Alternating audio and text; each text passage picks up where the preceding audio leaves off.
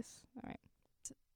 We have a whole season done. Like I feel like we don't have. Crags, my name is Carolyn DeRosa. This is our second time filming this today. Yeah, we had some audio issues. Yeah, some audio the first issues. time around. Hey, that's our first major audio issue though. Yeah. So good thing we did not make it too far before Yeah. we had to re-record. Emma, what's your major? Hello, my name's Emma. As introduced, what is this, like episode 9? This is probably episode 10? 9. Yeah. I don't remember the At number, least but episode 9. I am a general biology major with a concentration in ecology, and a marine science minor. Woo! And of course, I'm Carolyn DeRosa. I am a film major with minors in music technology and English. And yeah, we're having a good time today. Yeah. I'm excited to film this. It's I know. kind of bittersweet. This is our last Mhm. episode with me on it for a little bit. Yeah. But I'm excited about it. I think it'll be a good chat today. I think so too. What's our spontaneous fun fact for today? Ooh, so have you been on a plane before, Carolyn? I have. So yes. what is your longest flight that you've ever taken, and where was that to? So my longest flight was from Philadelphia to Arizona. It was a 6-hour flight. It was either a 6-hour flight or an 8-hour flight. I think it was a 6-hour flight. Yeah, I think it's probably more a 6 hour Yeah, I to think Arizona. Yeah. So yeah, that was pretty fun. It was in 2017. When I went to Arizona for the Gator Bowl Nice. with the Beast from the East, Red Rover High School marching band. Nice. So yeah. What about you? What was your longest flight? My longest flight was 11 hours, and it was flying from Newark, New Jersey to Honolulu, Yeah. Hawaii. Are you excited for your new flight? How long is the flight from? Where are you flying from? Florida. So I'll be flying out of Tampa. Yeah, to Florida, go to yeah. Ireland. I'll be flying out of Tampa, which is. I'm only flying out of Florida is because we're taking a family vacation down there. Normally I'd be flying out of either Philly. or BWI or Newark. Would you do JFK? I think JFK is usually cheaper too. Yeah, it's just busy. That's true. Really busy. Mm-hmm.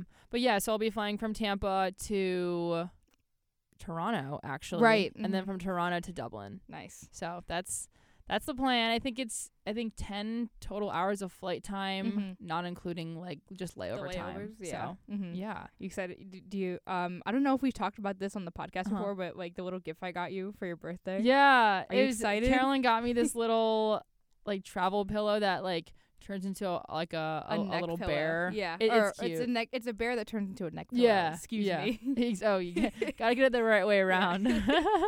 Yeah, that was awesome. I definitely will be using that. Yeah. His name's Bawu. We'll be posting him on the Instagram. Yes. At some point.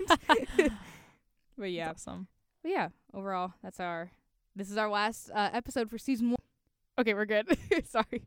Okay. Yeah, I mean, it's crazy to me that this is kind of the last episode of this season because I feel like we just started this the other day. I know. And we're on episode 9 or 10 or something. This will probably be episode 9. Yeah. Excluding Friendsgiving, right. I think. So that's just crazy to me that, I mean, I can say that I co-host a podcast. I didn't think that would ever happen. Yeah. I think that's pretty cool. So thank you for having me on. Of course. I never thought when I was going for a film degree, I never thought I would be able to co-host a podcast, let alone be able to go into audio engineering. Yeah. But it's something that I realized I'm really passionate about, and I'm really passionate about climbing. And I feel especially you and I have talked about this before, but we both feel like there's not enough voices from women in the climbing community. And we figured instead of complaining about this, why not just be the extra voice? Yeah, that's awesome. Yeah. I like that mindset, definitely. It's be the change you wish to see in the world kind of vibe. Okay, I know that. I know that quote is a good quote, but my middle school principal, Dr. Simia, I did not like that woman.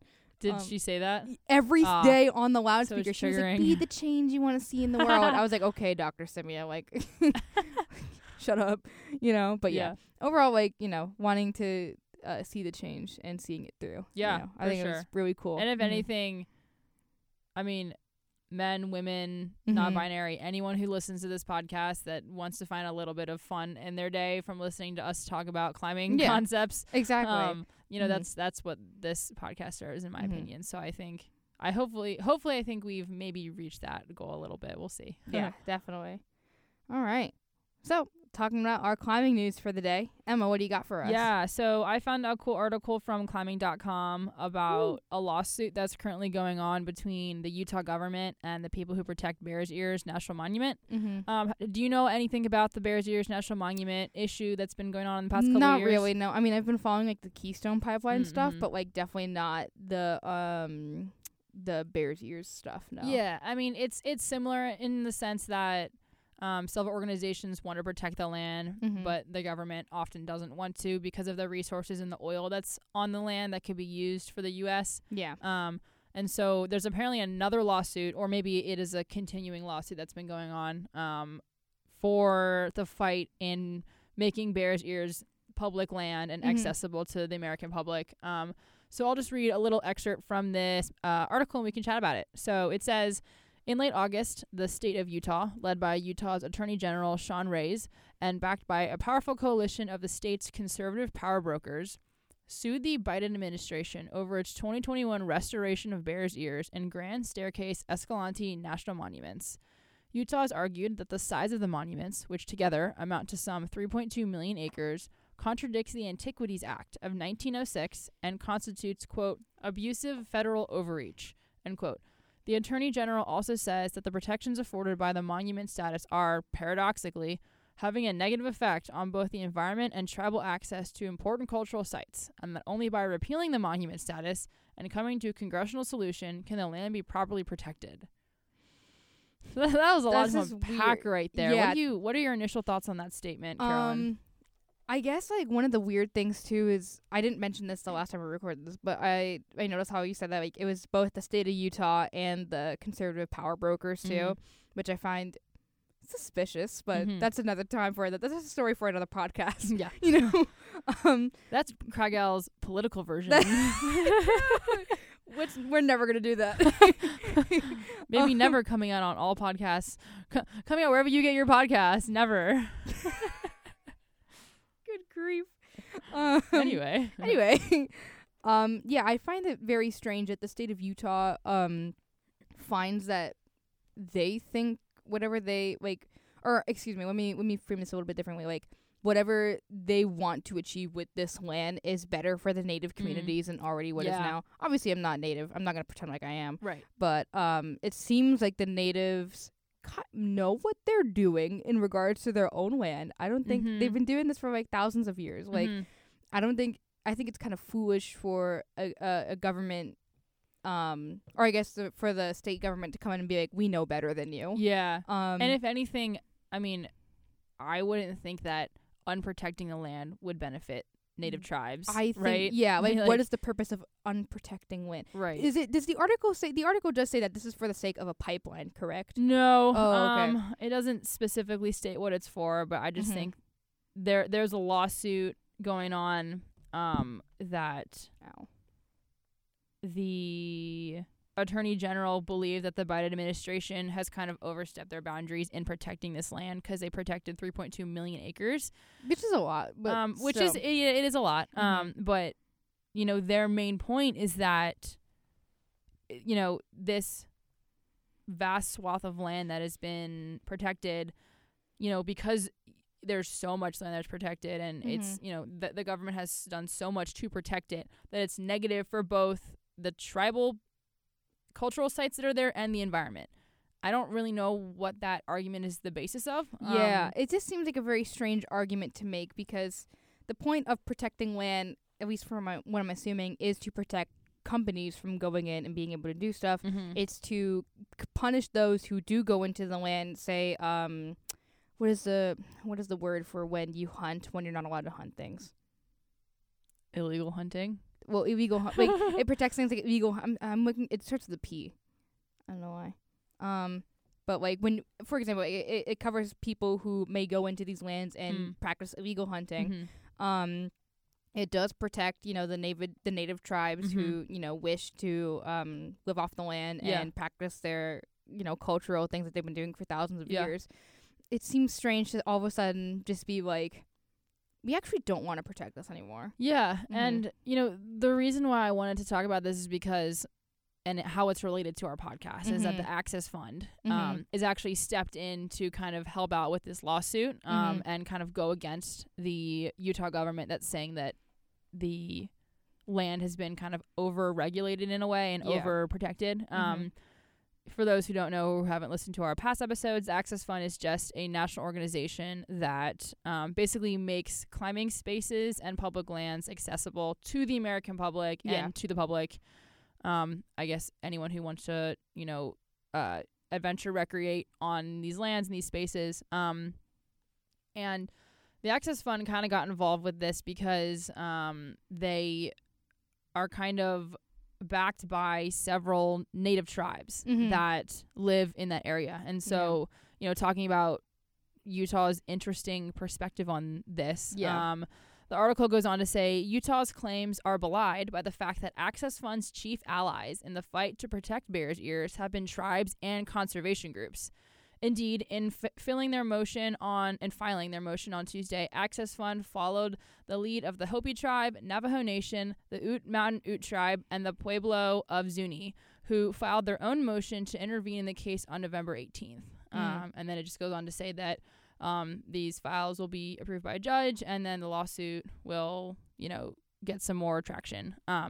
But I, in further understanding and reading this article, to me, it just further shows that the people who want to, not protect the land as much don't really have a true basis in where they're coming from. Because if their principal argument is that, this will benefit the native people by making the land unprotected, and then the Access Fund's coming in and saying, like, no, actually, all the native tribes are on our side right now, and we want to protect the land.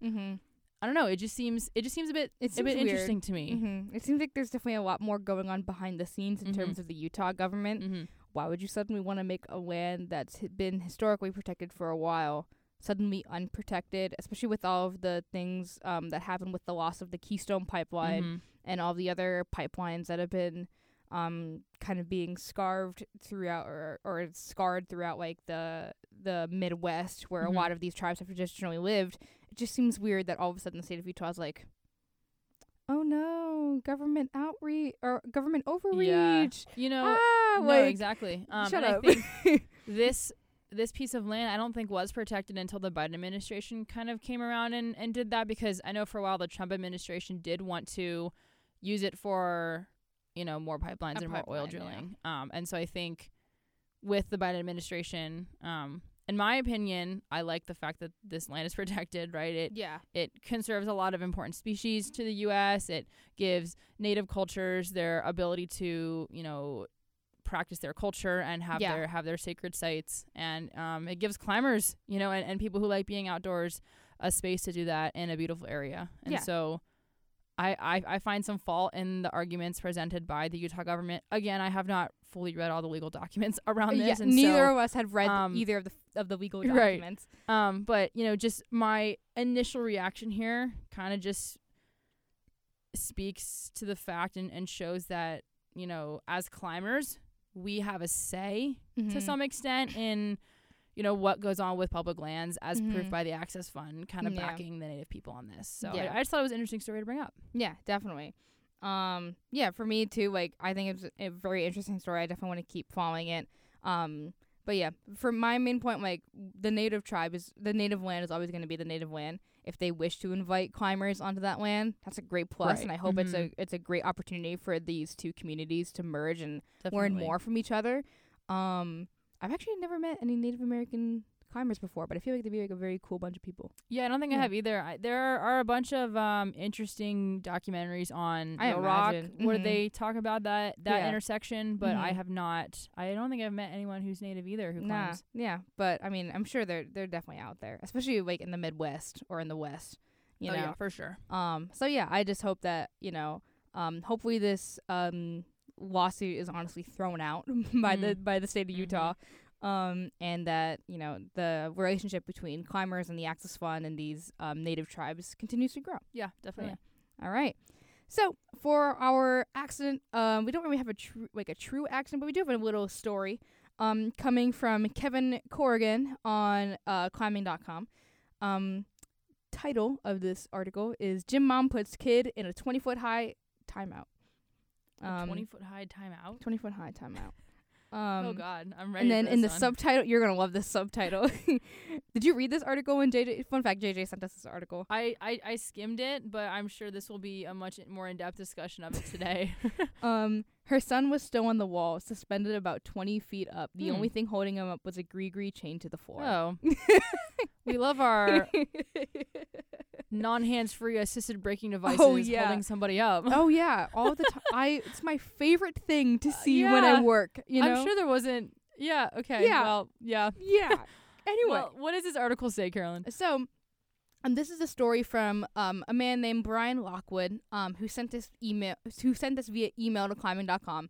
We've covered a lot of stories like this before, where climbing.com will accept kind of email stories or just like general like Facebook posts from people telling their stories about the crazy stuff that they've seen in climbing.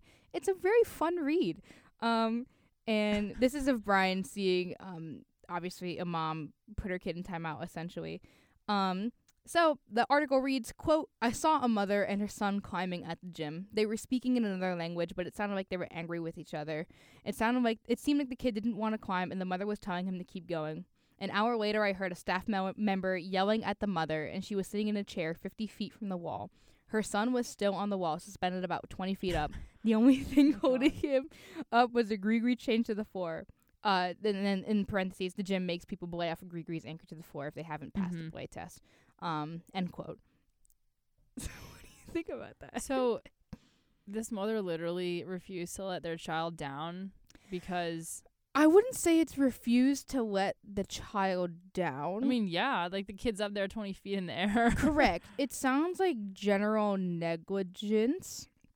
Number one, I think we kind of talked about a case similar to this where, people have, oh man, I'm trying to remember like all the accents, but I'm pretty sure we've talked about times where people have just like used grees expecting them to be like work automatically. Right. Because remember, this kid is going up, but it doesn't mention anything about the mother saying any like pulling in slack or anything. Mm-hmm. So what I imagine is that the kid is probably 20 feet in the air holding on with all of the slack beneath him.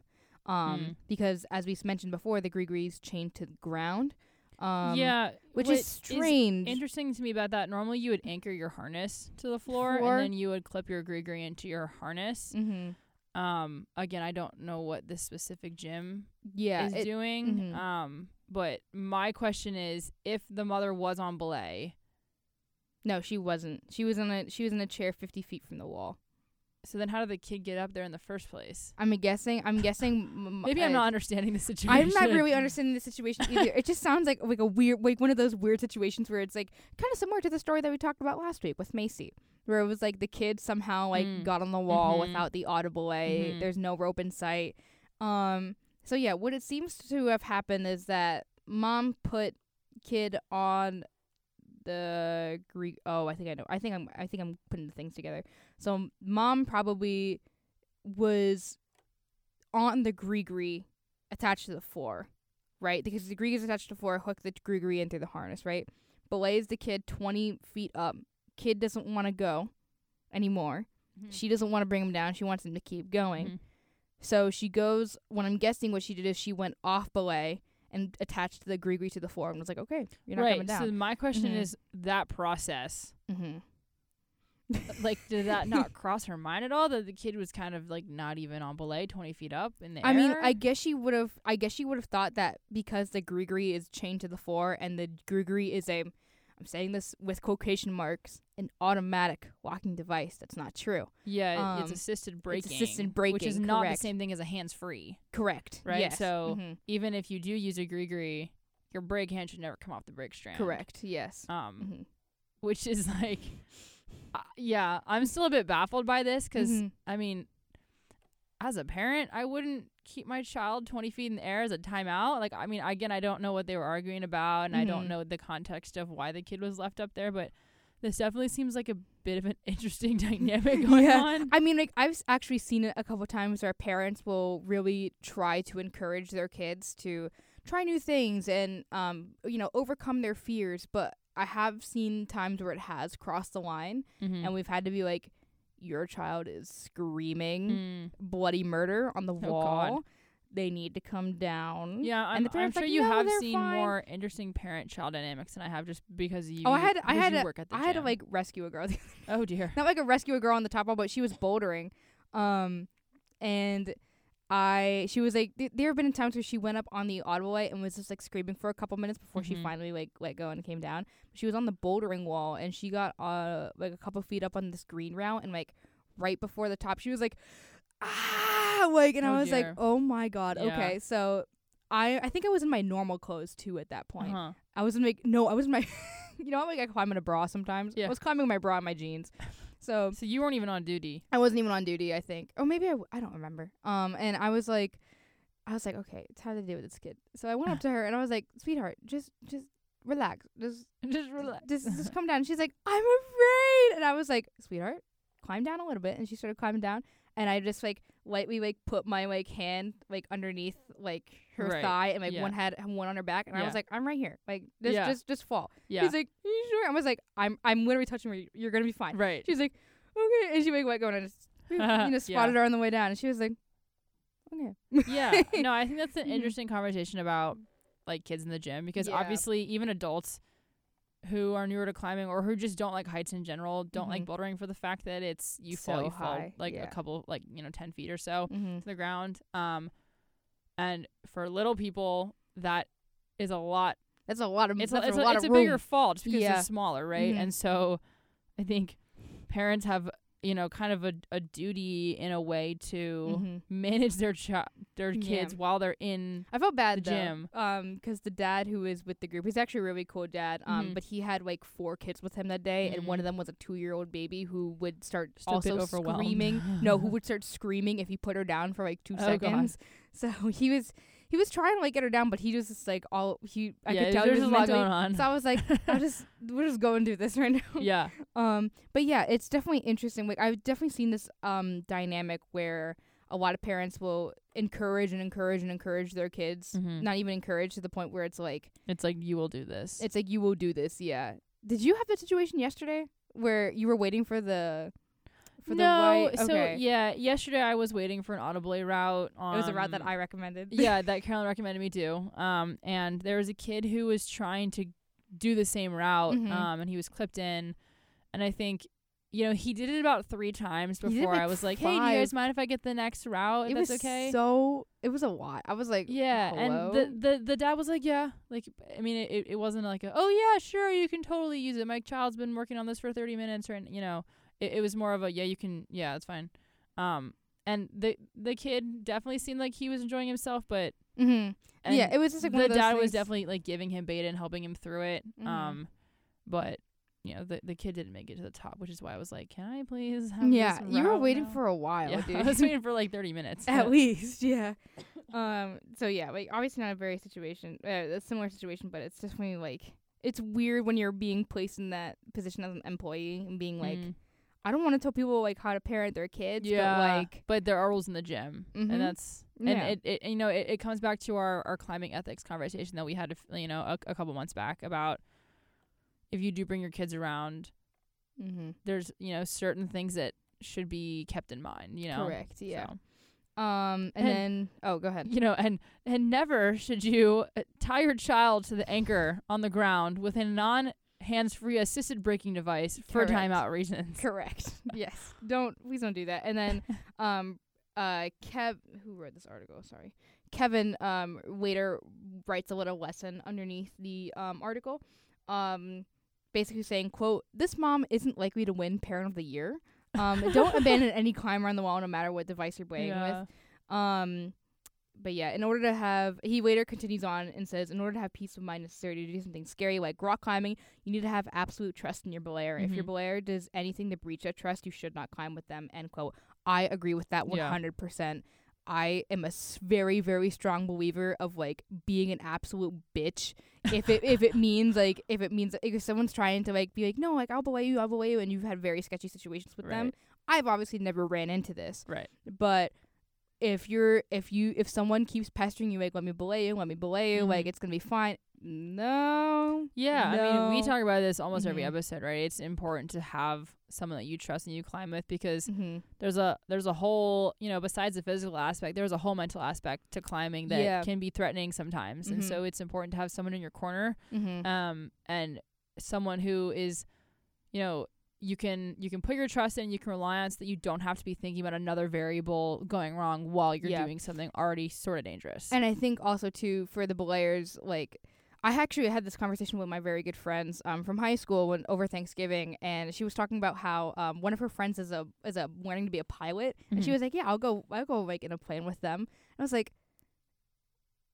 Angelica, you not to like name drop, but I was like, girl, like, you're gonna trust somebody to fly in a plane, but you won't trust me to belay. And it's like, but it's one of those things too. Like, obviously, she's never been belayed by me before, but like, if she were ever be belayed by me, it's one of those things like I have to really earn this person's trust. Like, I feel like in the case of belaying, trust is not given, trust is earned. If you do anything that's like sketchy, or like if you do things to like, I've never experienced this, but like, I guess like mess with somebody while they're on belay, that's an immediately breach of trust that should not happen. Yeah. Period. Yeah, and I'd say there is also a level of, your belayer being there for you to push you and to help you climb harder. And like, if you fell one time, there's that encouragement of, oh, try it again, like, you got it. But if it ever gets to a point where they're literally not letting you down, and it's gotten to a point where like it's gone beyond that encouragement, then that's not cool anymore. It's fucking abusive at the point. Low key, it's definitely drawing the line. Yeah, it's crossing a boundary essentially. It's important to always remain that level of trust between those two people. Yeah. And to build that trust and earn that trust. Definitely. When it is, when you have the opportunity to do that. For sure. Yeah. Yeah. All right. Any last thoughts? No, I think those are some good stories to finish out our accidents and our news for the season. Season 1. Woo! All right. So, now... Oh, we don't have a food for this episode. Oh, what are we eating for dinner? We're having... what are you making me? I'm making you arepas, number 1. Ooh, arepas. Arepas. The Venezuelan kind, to be specific. Okay. I'm making you arepas, and then we're also having chicken. Nice. I'm going to see if I can make some guac. Beans. Yum. Yeah, Carolyn's cooking me dinner. Yeah, she's coming over. I think 1 or 2 days, because we're gonna go play her favorite video game The Last of Us. before I head out to other things and other adventures. So we're gonna spend some crag gal time and we're also gonna play some video games. And she's gonna make our little like wine night. Yeah, there you go. I am getting wine also. Yeah. Okay. Too. Great. Cool. So yeah, sweet. It's gonna be our little time. So the arepas of this episode, of our final episode, is gonna be our little reflections. On this episode, and just generally talking about what we thought about things that not only we can improve in ourselves, but also like just generally like reflecting on the past season. It's been a journey. I'm smiling. I'll just start by asking you, Carolyn, do you have a favorite episode or a topic that we've talked about that you think is worth maybe diving deeper into? Worth diving deeper into, or even just something that you enjoyed talking about that you didn't think you would have enjoyed as much. I definitely enjoyed talking a lot about the accidents, and I know I do think you definitely liked that more than I did. Not that I didn't like that, but I think you got some. You were definitely skeptical enjoyment at first about talking about why things go wrong and therefore what we can learn from them. Yeah. I definitely was. I got the inspiration from the accents from another podcast that I listened to called Black Box Down by Rooster Teeth. So if anybody's familiar with video games, it's the same people who did Red versus Blue during the old Halo days. So now they have a podcast called Black Box Down where they talk about airplane crashes. And you showed me this podcast before, and I remember the first time we listened to it, I was like, Carolyn was deliberately listening to ways that planes can go down. Why?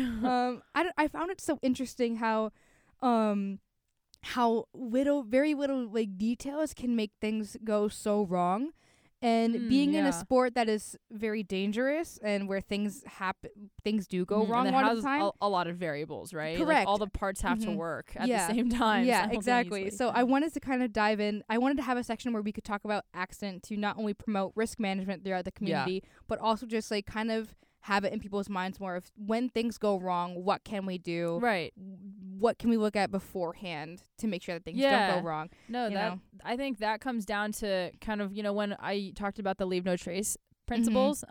Like number one of the list is plan ahead and prepare. And so if you can be prepared when, you know, things may go wrong, and, you know, be able to keep a you know, a sense of composure that if things do go wrong, it's not the end of the world. Let's, you know, work through it and solve it. And I think in us choosing, you know, accidents that happened that had, you know, things that were worked through and they didn't always end bad, I think was also good to show that just because something does happen doesn't mean it's all gonna, you know, go out the window, but there is a way to work through things, and especially if you're prepared and you plan ahead, you can minimize those. Yeah, definitely. Oh man, I want to look up the quote that we had one episode. I think without a doubt my favorite accident to talk about was the one with Will Giles. I think is that Will. I think his name's Will Gadd. I can pull that up right now because I do know what quote you're talking about. Yeah, the one where he was talking about you know, he does this shit every day, and how,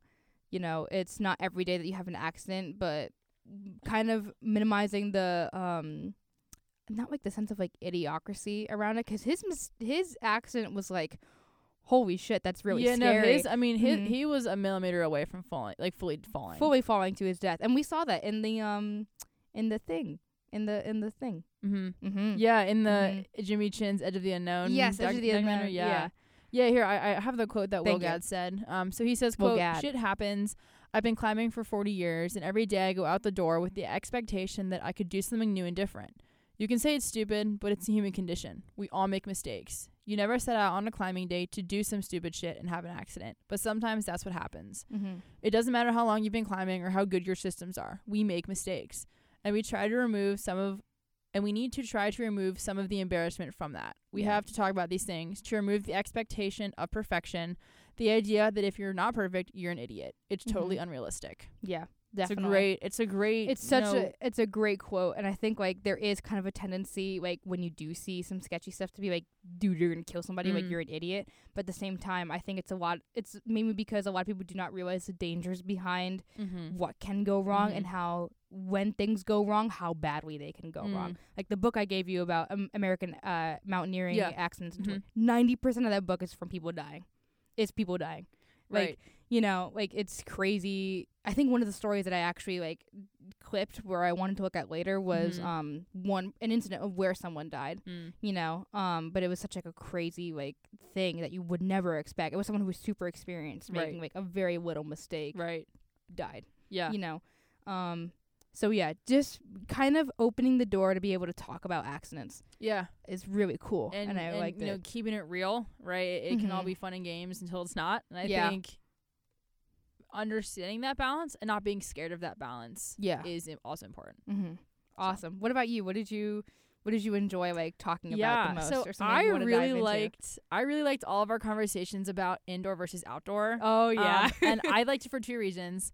I liked it because I think both of us brought a different perspective to that conversation. But at the same time, I think I realized more so than I did before that just because you do one thing doesn't mean you can't do the other thing. Yeah. Or you can't get into the other thing, right? And that's especially true for indoor climbers getting into the outdoor spaces, and then outdoor climbers being able to teach those indoor climbers, or even just coming into the gym and learning those gym ethics. I've just, you know, really liked to explore that relationship and what each group can, you know, help the other in learning. And I thought that was just some great discussions that we had, and I always looked forward to those. Yeah, definitely. I agree with that. I have to go reach for the list now. My computer died, so I had to nice. So I had to be like, okay, new plan. Let me pull up the thing I sent you. So we talked about what has been your favorite thing to talk about.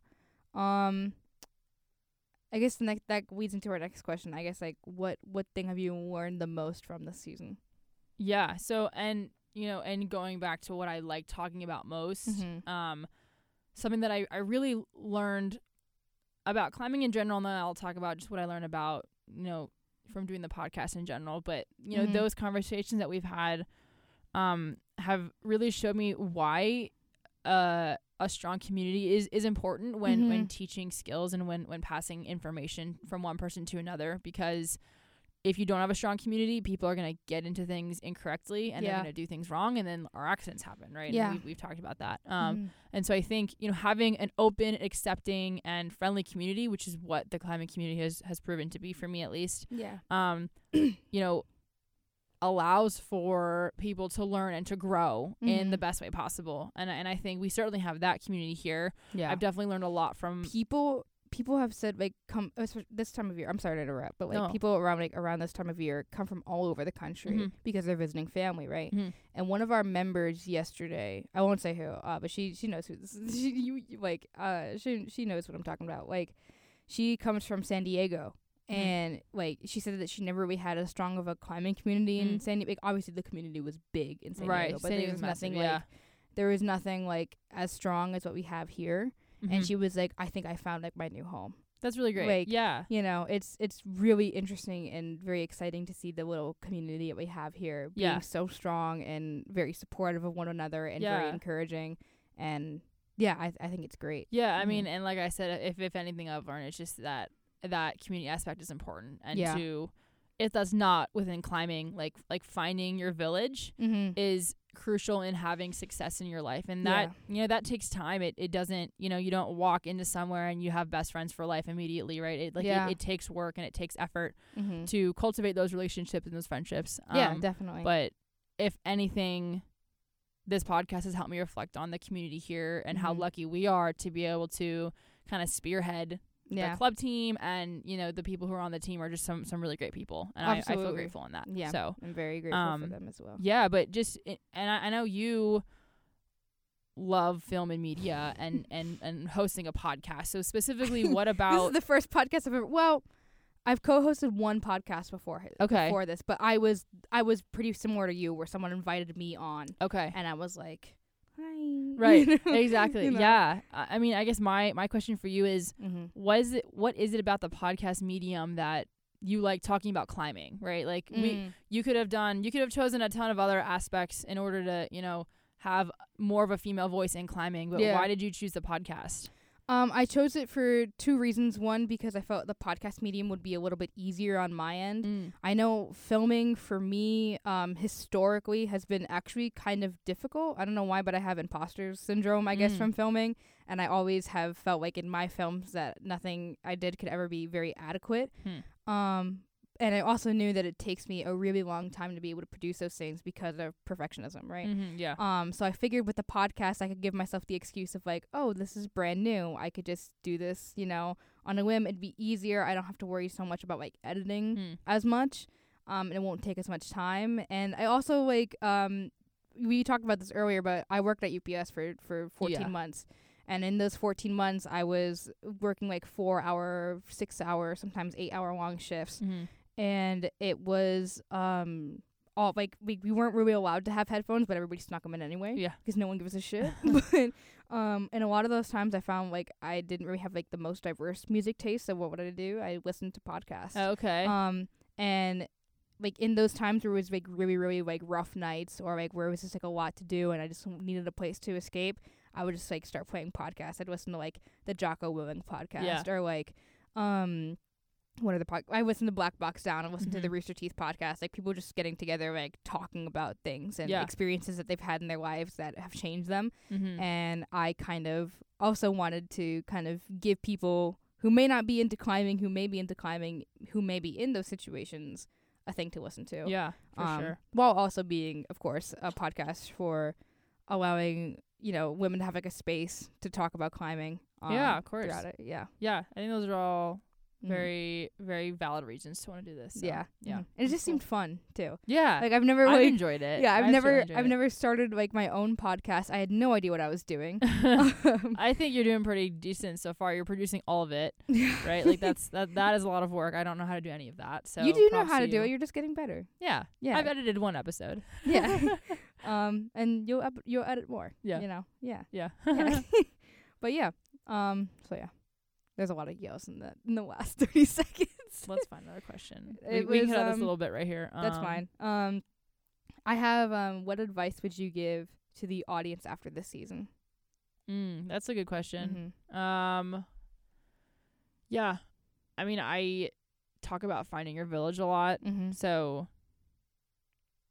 my, I guess, extended advice beyond that would be, don't be afraid to reach out to people if you want some more information about how to do things, right? Like, don't, if you're a new climber who wants to get into outdoor, don't just go outdoors and think that you can figure it out. Yeah. Try and ask somebody, learn from someone who has a lot of knowledge so that that knowledge can be passed down. Yeah. And really lean into the fact that people want to help you if you just ask. And I think, you know, that will help you to be prepared for when you do want to do bigger excursions, bigger activities. Yeah. Go outdoors, even climb harder things in the gym, you know, lead climbing, right? Yeah. Like that is its own beast in itself. And so I guess my advice would be, don't be afraid to approach someone, ask questions, try and learn as much as you can. Like, just like really go full force into learning about what you want to do and what you're passionate about. And I think that can bring a lot of value in talking to other people who have, you know, knowledge in an area or in a subject. Yeah. I think one advice, that was really good advice, first of all. Thank you, yeah. I think one piece of advice that I would give was just kind of focusing on persistence. So like kind of a little bit different than yours. Like, I think a lot of people, sometimes they come into the gym, or no, newcomers, they come into the gym and they're like, oh, like, I don't know, like, how consistent I want to be. Sometimes, like, especially new people will come in, like, 7 days a week. Yeah. But especially a lot of the older crowd who comes in and they're brand new and they're like, I can only do this, like, 1 day a week. Yeah. Or, like, you know, I'm so busy, you know, I'm doing this and that. I think an important piece of advice would to just keep going and stay persistent in not only climbing, but everything that you do. There was a lot of times where I in my life don't want to do things because I'm either too tired or too busy or just not feeling it or just kind of like, meh, whatever. But I think it's important, especially like with this new sport and with trying to get a new hobby or even just trying to maintain an active lifestyle, to do things when you feel tired, to do things when you don't feel good, to do things when, you know, you kind of just are having a bad day. Yeah. I think it speaks a lot to people's character, and I think overall it teaches you lessons that you're going to need later in life. Like, obviously, no one wants to have to do really, really, really hard things when they don't want to. But I think in life, there's always going to be things that are really, really hard when you really, really don't want to. Yeah. And you're going to have to do those things. Pushing through that. Yeah, there's power. There's power in endurance. There's strength in endurance. Yeah, and even like going back to when we talked about that 5-10 jump. Right. Yeah. Like if you like most climbers or a lot of climbers will plateau at, you know, trying to get in from 5'9" into 5'11", just that like that 5'10", 5'11", you know, range. Yeah. And you know, by not staying persistent, that can cause you to, you know, lose sight of the bigger picture. Yeah. And you know, staying focused and staying persistent and coming back again and again can get you through those, you know, mentally harder times of plateauing or not being able to send something for a long time. Yeah. And then, you know, when you finally come back and do it and you move past the physical barriers that you haven't been able to do, it's even more rewarding. Yeah, right? definitely. Like you actually told me the other day when I was at when we were hanging out at the gym. I don't remember. No, it wasn't a team day. We were hanging out at the gym and I had to send, like, my goal was to send that 5'10", and I just couldn't do it. Like I was and then what happened 2 days later? I flashed my first 5'10". Right, exactly. Like it's so, there is a sense of patience and it's hard. Yeah. Like it's just, you just need grit to get through it, you know. Basically, yes. But yeah. And embrace the grit though. Just keep going. So yeah, that would be my advice, is to keep persistent, keep going. Even when things are hard. And then I guess like merging this into yours, like when those times are hard, like ask for help, ask for ask for like, hey, how do I improve my finger strength, or how do I improve my flexibility, to those climbers who look a little bit scary in the gym. But yeah, overall I think that would be a great resource. Yeah, for sure. So, Carolyn, maybe switching subjects a little bit here. Do you have any climbing resolutions or goals for 2023, given that we're kind of approaching the new year a little bit here? I don't like New Year's resolutions that much because I feel like my personal goal is, like, if you think something's wrong, you should be changing it right now. That's interesting perspective. Yeah. I'm not or maybe just things that you're looking forward to happening in your climbing life. I know. I told you these goals a while ago, I think, but my goal last year was to be able to climb a V3 by the end of this year. Yeah. and then climb a 510 by the end of this year. Those have already been accomplished. Nice. That's great. After I accomplished the 510, I was like, okay, I want to be able to flash 510. Yeah. After, by the end of the year. So that happened. Yeah. And then, now I think the goal is to get into the, by the end of next year, I want to be able to comfortably climb a 511 and start looking at projecting 512s. Yeah. And then my goal for next year is also to be able to flash a lead 510. Okay. That's a good goal. Yeah. I like those. Yeah. And then I was going to say for bouldering too. Yeah. For bouldering, I'd probably, just for next year, I think I want to come a V5. I think that'd be really cool. That's awesome. I think those are some great goals. And I think you're definitely getting to the point where you're kind of coming out over the top of the 510 jump. I don't know, bro. And so there's hopefully going to be some exponential growth coming up for you soon, which would be very exciting. Hopefully, yeah. What about you? What are your climbing goals? Yeah, so given that I will be living in another country for half of the year, I guess my overall goal would be to try and explore Irish climbing as much as possible. Okay. There are apparently pretty fun crags out there in Ireland. They're not as well developed as in the US just because there's less climbing and there's less climbers. And I don't think Access Fund exists out there. Either exists out there or does any work out there. I'm not sure. It's probably just like the mountaineering club. Like that's probably, or like the Alpine Club. Those are probably the things that like are protecting. I'm sure they have some, organizations out there. But yeah, I think overall in terms of like not even grade specific, I would just want to explore European climbing and British climbing and Irish climbing and all that's out there. But in terms of grades and just thinking about where I want my technical ability to progress, I've been dabbling a little bit here and there with some 13s. Little bit. I'm very excited. If you come back and if you've climbed some white tag in the gym, I'm gonna start crying and sobbing of just pure happiness. So I will preface this by saying 13s are certainly my upper limit. I have not gone to the top of 13, but I will spend enough time on climbs where I can get most of the way up before I just am bored and want to try something else. And I can connect enough of the moves in very choppy motions, right? Yeah. And so I don't think I'll be flashing 13s anytime soon, but that'd be pretty cool. But we can make a little short film about that. A little thunder film about that. About Emma flashing 13s.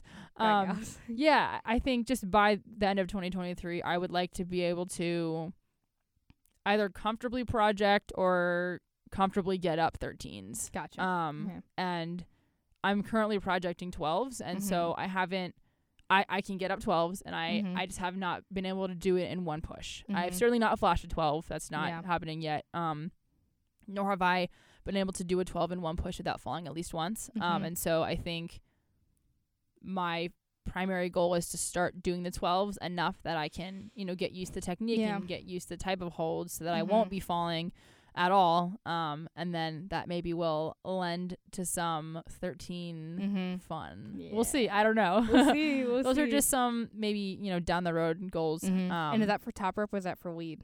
It's definitely top rope. Yeah. I feel like I should like lead more than I do. You seem like you're built for leading. Like, really? You get up there and you just have like this like very calm attitude and you're just like and very analytical, like whenever I lead belay for you and you just kind of like go for it. I mean, I think that lends to my personality just a little bit, but I think I like top roping more than lead just because of the fact that I can really push my physical boundary and I don't like doing that on lead. Yeah, neither do I. And so, I guess just another goal in that sense would just be like lead climb more. Yeah, honestly, and just get more comfortable with that. Yeah, that's one of my goals too. I definitely want to start doing fall training at some point. For sure. Yeah. Don't want to. It's funny because I'm like, I really want to lead. And then all of a sudden we have this competition coming up in January 29th where it's boulder and lead. And the same day, I'll be waving from across the ocean. Good luck with that one. That's fine. I'm going to need the waves at that point. But yeah, I guess those are our resolutions. Yeah. I think I just in general just stay excited about climbing. Like this world has brought me so much joy, and I think especially getting to explore it in another lens by being an American in Ireland, I think will be interesting. And I really look forward to having conversations with Irish climbers about what their grading scale is like, how they climb, what gear do they use, like are there any like European brands that are popular over there that aren't over here, and vice versa. Like I highly doubt that they have Butora shoes over there, or maybe they do. I could be wrong, right? Like that's something that I'll find out. So that endeavor in learning just more about other ways that people climb, I'm excited about. Yeah, definitely. Is that everything? Oh, okay, never mind. So I guess this doesn't really apply to you as much, but is there anything about next season that you're really excited about? I'm excited to listen to what you and Macy come up with. Yeah. And to share with my Irish friends. Yeah, we were talking about this earlier, but like you need to establish a little hub in Ireland, and we'll go away Ireland. Yeah. One little section of Ireland and then State College will be the most popular. That's all we need, because think about like how often Irish people like travel outside of Ireland. Like we can't really do it here in the States. Like obviously we'll travel outside of our state. Right. But like think about how often like they go to like, oh, I'm going to like Paris for the weekend.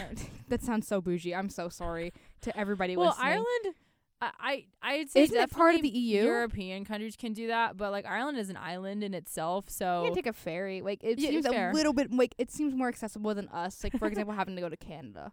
Or like Mexico, right? Like, or like any other country. Yeah. I mean, there's this saying that's like, what, like 200 years over here seems like a long time, but over there 200 miles seems like a long time. Yeah, a long distance, just because like you drive like 50 feet to your right and you're like in Germany or you know pretty much. What I mean? Like, I mean that's how it works. Like know. So yeah, I'm definitely excited to see like all of the Irish climbers that you meet and like seeing like our little hub on RSS, like this is the Art Distributing platform, just like grow. Yeah. I'm really excited for that. I know for me personally, I'm also really excited for the bond that me and Macy are about to have throughout this. Yeah. That'll be cool to see you guys. Definitely. Yeah. I'm excited. Generally, just we have a lot of interviews planned for next that's season. So fun. I already have the contacts amazing starting to line up, so that's cool. It's definitely it's really exciting. We have obviously we have no dates planned out yet, but it's the exciting. ideas are there, which is the cool. Ideas are there that people are open to talk. That's awesome. So very cool. Yeah, I'm definitely looking forward to supporting you guys from a distance and hearing all the fun things that you come up with before I come back. Yeah, definitely. So it'll be fun. It'll be fun. Totally. Awesome. All right. Do you have anything else that you want to talk about, or like do you have any like last parting message? I guess. Yeah. I just keep on climbing to everyone who's listening. Like that's we are doing this podcast because we love climbing, and at the root of everything that we do is that is it. Like just stay in love with the sport. Yeah. If that ever becomes, if there ever gets to a point where you don't love the sport as much, maybe take a step back and reflect on why. And just recognize that it's such a unique thing to do, and I just, again, I always say this, but I feel very grateful to be able to do it and to be able to talk about it and share it and have a life that revolves around climbing. So. Yeah, same. I'm very thankful for the body that I have to be able to do it. And I'm very grateful that I have a lot of very meaningful friendships because of the sport. Totally. So yeah, I'm just very thankful. If you do not have a climbing person in your life, go find one. Yeah, so you can buy them the climbing gifts for the climber in your life. Oh yeah, as evidenced by our last episode. That was 2 episodes ago, Miss Girl. Oh, you're right. Yeah. Oh my. All right. Well, it's been a pleasure. It's been fun. I will hopefully see everybody in season 3. Yes, this is Emma's coming back. I'm coming back. Emma is coming back. But yeah, it's been awesome getting to experiment this whole podcast idea with you, Em. Definitely. It's been a great journey so far. Yeah. Please have fun in Ireland and come back. I'll be coming back. I don't know who I'm gonna be when I come back. Hopefully not much different, but I definitely will have some fun stories that I can't wait to share. I don't think it would be that much different. I feel like it's really difficult for people to change this late in life, but we'll see. Yeah, we'll see. Either way, I'm excited to see what I'll come back with like, I don't know, purple hair. No, I would never do that. I don't think I'd ever come back with colored hair. Have you ever thought about coloring your hair? No, not an unnatural color.